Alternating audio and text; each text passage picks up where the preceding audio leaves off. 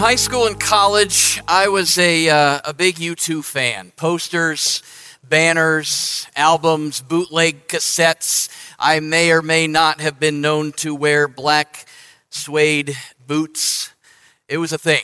Okay, I'm just warning you. You're glad you didn't know me, and it was a thing. But early on, I remember hearing the song that he just referred to there at the end of that video, 40, thinking it sounded a lot like Bible, but not really sure, and I learned that it was taken directly from Psalm 40, and that song became iconic with U2 ending most of their concerts in the 80s with that song, encouraging the crowd to sing along with it, all of these things. And Eugene Peterson, as they referred to, and perhaps you're aware, it famously translated the scriptures into what we know as the Message, and he began with the Psalms, clear back in the early to mid-90s. He wasn't really out to publish anything, but just trying to get his church to be able to relate to Scripture a little bit better and to bring it into a modern rendition so that they could really see what was going on in there. And maybe you have benefited from reading the Message as you've studied Scripture. It's a great way, I think, to get a fresh perspective on what God is saying in the Bible. Now that video clip we just saw was taken from a short film when Bono and Eugene Peterson met at Peterson's home in Montana to discuss issues of Scripture, specifically the role that the Psalms have played in their faith. It's on YouTube if you want to see the whole thing. I think it's about 20-25 minutes long. Those of you online, YouTube may have clipped it out of our sermon, so you could go to the whole thing. I don't know. They do that every once in a while, and they block things if we take them off of YouTube and replay them and all the anyway. But I won't tell you that it bugs me, but it bugs me. And anyway, so if you want to look up the whole thing, just get on YouTube and say Bono and Eugene Peterson. You can watch the whole deal. I think it's a cool deal. But whether it's promoted by a global rock and roll superstar or not, Psalm 40 is yet another classic, well-known Psalm of David, and it's the next track on our summer mixtape as we walk through the Psalms. Unlike last week when we looked at Psalm 37, scholars are pretty certain that this indeed was a song, not just a poem, since the notation at the beginning says that David wrote this, quote, for the choir director. Pretty good indication that this is a song that he has written, so the choir director will put it to music, put it into the lineup for worship that week. If the king sends you a song, you're probably going to play it, right? So anyway, David wrote this for the choir director. And today I'm going to read it from the Message, but I'd encourage you to open up in whatever version you brought with you today, whether that's on your device or in your Bible. And I think as I read it, maybe you want to follow along and kind of compare and contrast how Peterson's rendition maybe gives some fresh insights there. I also want you to see, as I read this, I want you to see if you can relate to some of the things that David is saying here. One thing that's I think so great about the Psalms is although they were written like 3,000 years ago, we can still put ourselves in the author's shoes and express many of those same things from our hearts. It gives word to what we're dealing with and struggling with. God has been moving and working throughout generations, and he continues to do it today. And so as we read this, you're going to hear praise and concern and revenge and longing and worship and joy and frustration and so much more just in these 17 verses in Psalm 40. This is the Message translation, Psalm 40, beginning in verse 1. I waited and waited and waited for God. At last, he looked. Finally, he listened. He lifted me out of the ditch, pulled me from deep mud. He stood me up on a solid rock to make sure I wouldn't slip. He taught me how to sing the latest God song, a praise song to our God. More and more people are seeing this. They enter the mystery, abandoning themselves to God. Blessed are you who give yourselves over to God. Turn your backs on the world's sure thing. Ignore what the world worships. The world's huge stockpile of God wonders and God thoughts. Nothing and no one compares to you. I start talking about you, telling what I know, and quickly run out of words. Neither numbers nor words account for you. Doing something for you, bringing something to you, that's not what you're after. Being religious, acting pious, that's not what you're asking for. You've opened my ears so I can listen, so I answered, I'm coming. I read in your letter that you wrote about me, and I am coming to the party you're throwing for me. That's when God's word entered my life, became part of my very being. I've preached you to the whole congregation. I've kept back nothing, God. You know that. I didn't keep the news of your ways a secret, didn't keep it to myself. I told it all, how dependable you are, how thorough. I didn't hold back pieces of love and truth for myself alone. I told it all, let the congregation know the whole story. Now, God, don't hold out on me. Don't hold back your passion. Your love and your truth are all that keeps me together. When troubles ganged up on me, a mob of sins past counting, I was so swamped by guilt I couldn't see my way clear. More guilt in my heart than hair on my head. So heavy the guilt that my heart gave out. Soften up, God, and intervene. Hurry and get me some help so those who are trying to kidnap my soul won't be embarrassed and lose face. So anyone who gets a kick out of making me miserable will be heckled and disgraced. So those who pray for my ruin will be booed and jeered without mercy. But all who are hunting for you, oh, let them sing and be happy. Let those who know what you're all about tell the world you're great and not quitting. And me, I'm a mess. I'm nothing and have nothing. Make something of me. You can do it. You've got what it takes. But God, don't put it off. In the NIV, it says, I waited patiently for the Lord. He turned to me and heard my cry. He lifted me out of the slimy pit, out of the mud and mire. He set me on a solid rock and gave me a firm place to stand. He put a new song in my mouth, a hymn of praise to our God. Many will see and fear. For years now at teen camp, they have had a mud pit. Go ahead and there it is. Doesn't that look amazing? It looks so amazing that I have never participated in the mud pit. I've gotten about as close as that picture is. That's about as close as I get to the mud pit. They till up that rectangle of earth out in their little field there, and they run multiple hoses in it starting at the beginning of the week, and then by Thursday afternoon it's ready to go. There are some of our teens in that picture, if you can pick them out. Maybe I'll just leave it up the rest of the time, and you won't listen to me, and you'll just be picking that out. But they get it all ready. Thursday afternoon rolls around and it's time to just invite everybody in and let them play, right? And there's running and there's sliding and there's tackling and afterwards there are bumps and bruises and people get cut from the rocks that are in there. I mean, it sounds like a great time, right?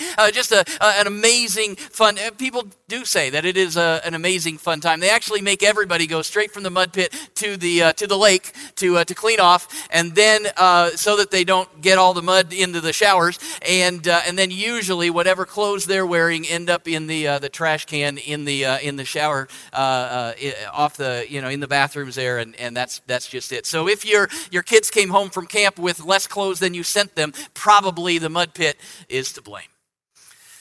The muddy pit that David is describing in Psalm 40 is not this kind of mud pit. It wasn't any fun at all. He's painting the picture of a hole in the ground, maybe an old well, perhaps. Some commentators say it could be kind of a dungeon of sorts, a slimy, muddy floor, unscalable walls, can't get out, can't get your footing. The point isn't that it was actually a muddy pit. David's painting a vivid word picture, really, of what we've all experienced. Life takes us to places where it's hard to find solid footing and we can't hardly stand, let alone get out of those situations on our own. It could be something brought on by our own poor choices and sin, or just the circumstances of life. It's difficult. It seems like you'll never get out. It's hard to even stand for a second to get your bearings. Life in this fallen world has a way of taking us into muddy pits. So when we find ourselves there, what should we do? We see in verse 1 that David did two things while he was in that slimy, muddy pit. He cried out to God and he waited. When you're in that place where you don't have any firm footing and you don't know what to do, cry out to God and then wait for his deliverance. In crying out to God, you're declaring your belief that he just might be able to help. And in waiting, you're trusting and hoping that he will. I mean, there's so, I don't know. I said that W word again. There's so much waiting in the Psalms. We've seen it in almost every psalm that we've read so far. We started this thing the middle of June, and we're like, 5 weeks into this. We've looked at these psalms, and almost every one talks a little bit somewhere about waiting on God. Again, the NIV says that first line of Psalm 40, I waited patiently. It's the same word. A couple weeks ago, we looked at Psalm 27, and the last verse says, wait patiently for the Lord, be strong and take heart and wait for the Lord. And it's the same word that David uses here. I told you then, it's a word that's kind of a hopeful anticipation. It's not just, okay, I'm just waiting, whatever. But it's this, I know something good's coming, and I'm going to trust that it's coming, and so I'm anticipating, but I know I have to wait in the meantime. It's not here yet. David is looking forward to God's intervention. And yet, so we're hopeful about it, but it's not easy, right? And you saw how Peterson translated this in verse 1. He says, I waited and waited and waited on God, for God. At last he looked, finally he listened. And then the last verse 17, he says, and me, I'm a mess. I'm nothing and have nothing. Make something of me. You can do it. You've got what it takes, but God, don't put it off. In other words, I'm sick of waiting, right? It's not fun and games. Waiting is brutal, but I think that's something that's something that the Psalms give us. A raw, real way of talking to God. Have you ever known a King James prayer? Not prayer, a person who prays in the King James language. King James is the old-timey version of the Bible, right? And many of you read that, and that's great. But I'm talking about the guy who, you're hanging out and everything's cool and everything's fine, and you're just going through life and everything's great. And then it comes time to pray for the meal or to pray in small group or something, and all of a sudden they kick into, oh, thou gracious, loving Heavenly Father, we beseech thee that in thine great mercies thou shalt. And you're going, where did King James come in the door? I thought you were, and now we're, and maybe maybe you are that guy. I'm not making fun. All I'm saying is that if you spend any time in the Psalms, you're going to see that it's okay to be real and vulnerable with God. You don't have to have all the right words and phrases. Just cry out to God. Let him know that you're a hot mess. Did David say hot? He didn't say hot mess. He said, I'm a mess. But I think that's what express your frustration of having to wait. God, don't let me wait anymore. And then after you express yourself and you're real with God, follow David's example and you still trust him because he loves you and he's listening. David experienced God's rescue. He was lifted out of the pit, out of the slimy place where he couldn't get his footing. He was put on a solid, stable, a firm foundation. And the imagery there is just crystal clear. You can picture that in your mind, someone being lifted to safety and taken from the sinking sand to the solid rock. And we make songs about it and all the things. And it's easy to get that picture in your mind that, well, if God's just going to pull me out of all my problems and all my troubles and set me on that solid rock where life is smooth and easy. I wonder if there's more going on here, though. We've already seen it in the past Psalms that we've studied, and there are many other instances of where the Psalm writers, David and others, depict God, their Lord, as the solid rock. He is the solid rock. He is the firm place to stand, right? So Psalm 40 is not necessarily a promise that God is going to rescue you out of all of your messy problems, but that he will be your solid foundation no matter what is going on in your life. I'm not saying that he doesn't or won't intervene in your problems and rescue you from trouble. I mean, so many times he does. We see evidence of it throughout Scripture. You can testify to it in your own life, how things were crazy and God lifted you up and intervened at just the right times. And yet we need to know that troubles will not disappear as we live this life on earth. And it's actually a promise that Jesus tells in John 16:33, in this world you will have trouble. But take heart, I have overcome the world.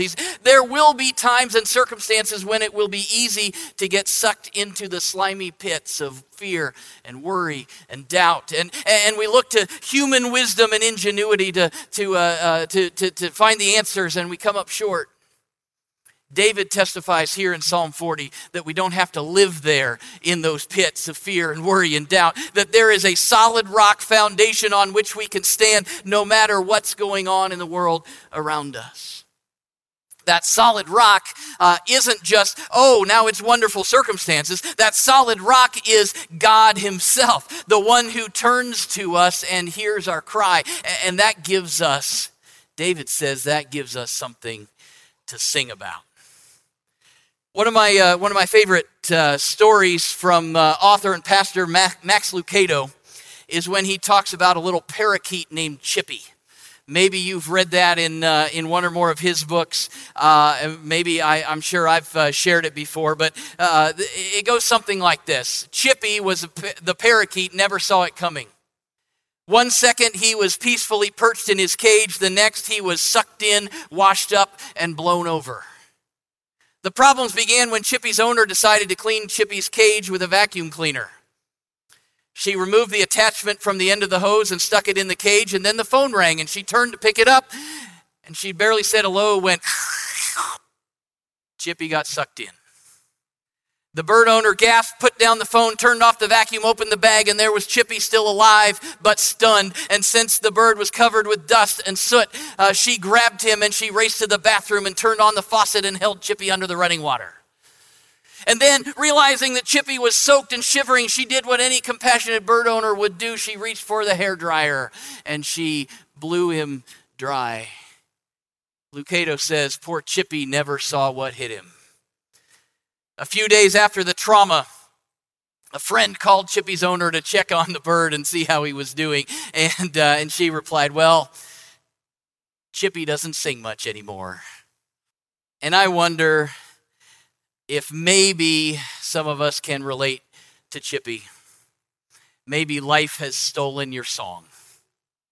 Maybe time down in the muddy pit has robbed you of your joy. David testifies here that God's presence and God's deliverance, the God who turned to him and heard his cry and lifted him out of the mud onto the rock, that God's presence and his deliverance resulted in him singing a new song. He sang praise to God. That reference to a new song is all over the Psalms and even other places in Scripture too. I'm sure that some well-meaning worship pastors over the years have used verses like this to justify getting rid of the hymnals because those are the old songs, right? And so we're going to sing. And I think that's probably twisting what David is talking about here. But as I kind of wrestled with this concept, what is a new song and what are we talking about here? There is no command in Scripture to sing old songs. Sing an old song to the Lord. That doesn't mean they're bad. It just means that God doesn't have to remind us to sing the old songs. That comes naturally. You no doubt have your favorite songs that go through your mind all the time. Maybe they're great Christian classics or songs that have meant something to you in the past. Maybe it's an old rock and roll classic that you had on repeat when you were in high school. You have the songs that come back to you and they get stuck in there sometimes, right? I know from walking through this week. I was reminded of that song 40 by U2. It is going through my head right now. It has been for about 6 days and probably will for another 60 because it's one of those songs that just kind of gets on. We don't have to be told to sing old songs, to rehearse the memories of and the good experiences that we have of the past. It's natural to keep singing about what we know, to sing about what we've experienced. Maybe not sing, but tell about what we've experienced, right? It's natural for it. We don't have to be told to sing the old songs, but we don't know the new songs because God is still in the process of writing the new songs. New songs spring from new experiences with God. It's easier to hang on to past experiences with God. Maybe back in the good old days. God is always moving and working in the present. He is always doing new things. Of course, we need to celebrate the past and we remember what he has done. but we also must live in the present with him and experience what he is doing and anticipate what he is going to do. It's easier to get comfortable with what God has done and settle in there without pushing into the future of what he is doing and is going to do. Because God is always up to something. Maybe you know that. God is always, I know you're not an amen in crowd, but God is always doing something. Can I have an amen? Hey, there's like, wow, okay, you're there, good. God is always up to something. When you experience his work on your behalf, when he turns you to you and hears your cry, rescuing you from the mess you're in, then David says, man, sing about it at the top of your lungs. Praise him for it. Don't let the slimy pits of this life steal your song. Let God keep putting new songs in your mouth. Songs of praise to him. There's a great thing that happens when we do that, when we're not quiet about what God has done and what God is doing, what God is about to do. When we're not quiet about all that, it influences the people around us. It's no secret. I think you probably are aware. It's printed everywhere. We talk about it a lot, that around here, we live to love people to life. It's who we are. It's what we do. It's what I hope you're doing. It's what we're praying for. Inherent in that statement is the fact that our spiritual experience is not just about us. Right? I'm not just, it's Jesus and me, and we're getting as close as we can. Sure, we need to be getting as close as we can to Jesus, but but also so that we can love the people around us and help them get close to him too. We're here to have a spiritual influence on the world around us. David talks about that throughout this psalm. He's talking about singing, he's talking about sharing, he's talking about testifying, and people start listening. Verse 3, it says, many will see and fear and put their trust in him.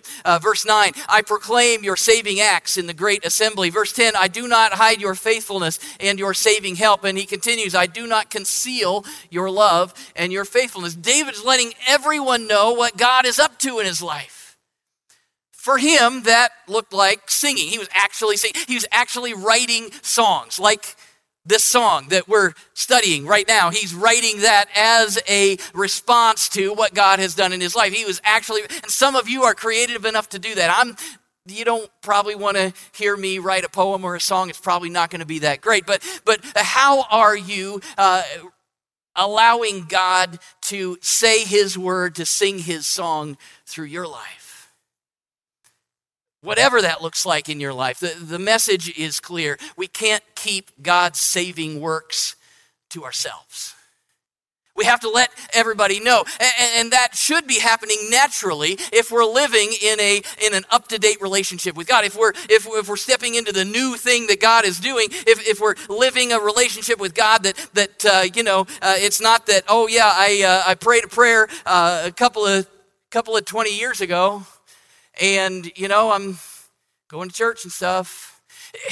Or are you living and breathing a life with God, and he's guiding and directing your steps, and you're opening scripture, and he's speaking to your heart, and he's molding and shaping and helping you to say no to this and yes to this, and are you living in that up-to-date relationship with God? We've got to be anticipating the work of God in our lives and then celebrating when it happens. I guess maybe that's a way to summarize all of it. Anticipate, wait patiently for the Lord, and then when he acts and moves in your life, celebrate it.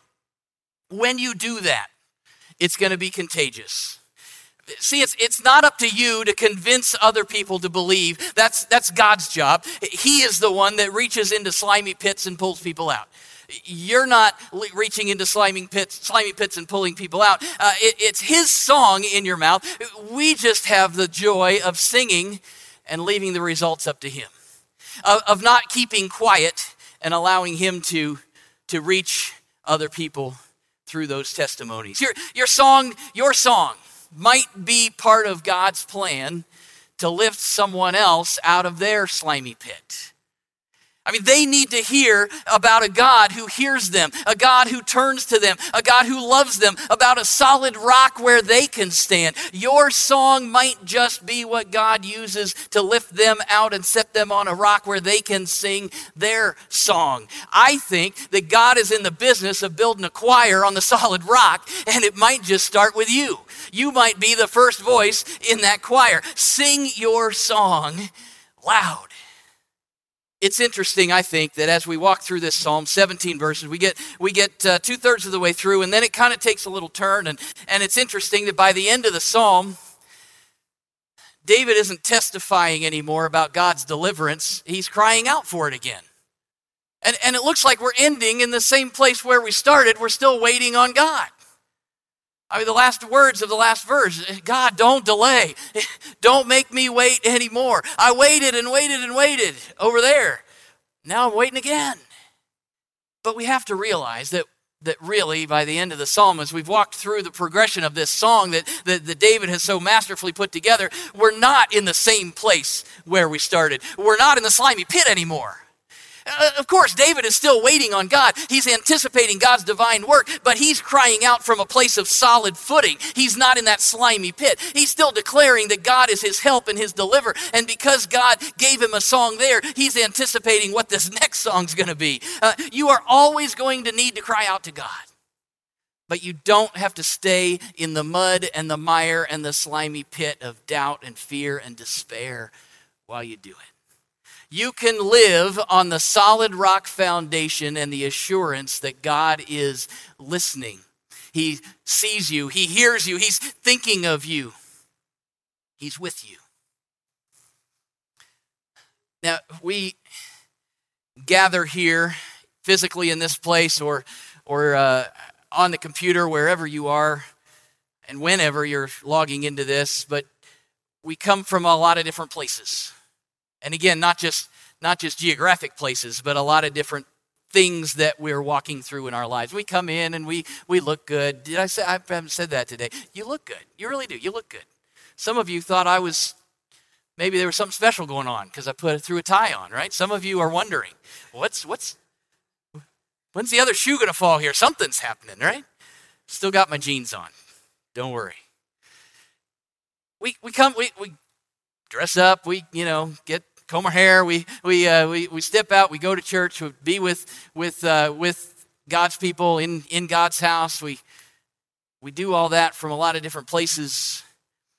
We don't talk too much about the fact that we're a hot mess and we need God again still.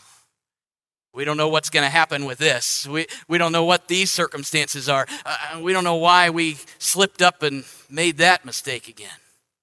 So we step in here and we put a smile on and we enjoy church and shake hands, and usually the conversation doesn't drift to those kinds of things. This needs to be the place where those conversations happen the most, right? Because God uses your song to encourage someone else, and someone else just might need that push to say, yes, God does hear. God does love me. God wants to do his work even in my life.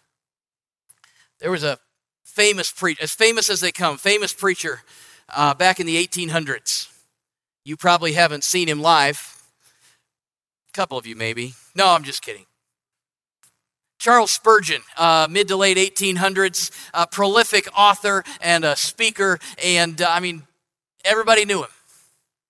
A lot of his sermons are published. If you want to go check him out, I'd encourage you to do that. But he wrote. They've compiled a devotional book. Maybe it was actually him that compiled the part of one of the readings I want to read for you today. And it could just be that there's someone or someone's within the sound of my voice that needs to hear these words. Now, 150 years old, and yet these words I think are for us today. I think we need to hear, as Spurgeon said, there is one who cares for you.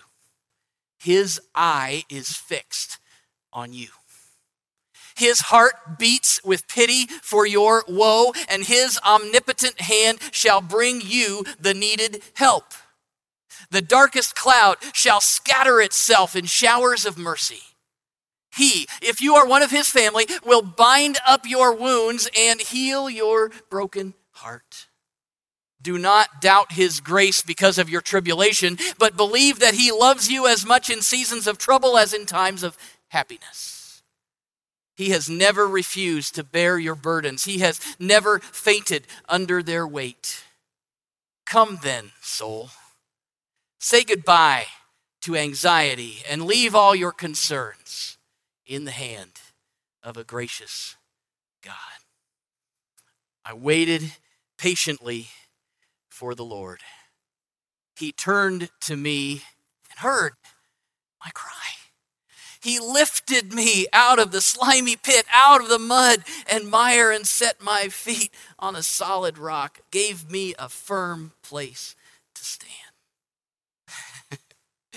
He put a new song in my mouth, a hymn of praise to our God. Psalm 40 tells us, cry out to God. Let him know what's going on in your life. Be real. Be transparent. Let him know you're a hot mess. And then trust that God already knew. He sees you and he's with you through it. Anticipate his work on your behalf. And as he sets you onto that solid rock, sing your heart out. There are people in your life that need to hear God's song through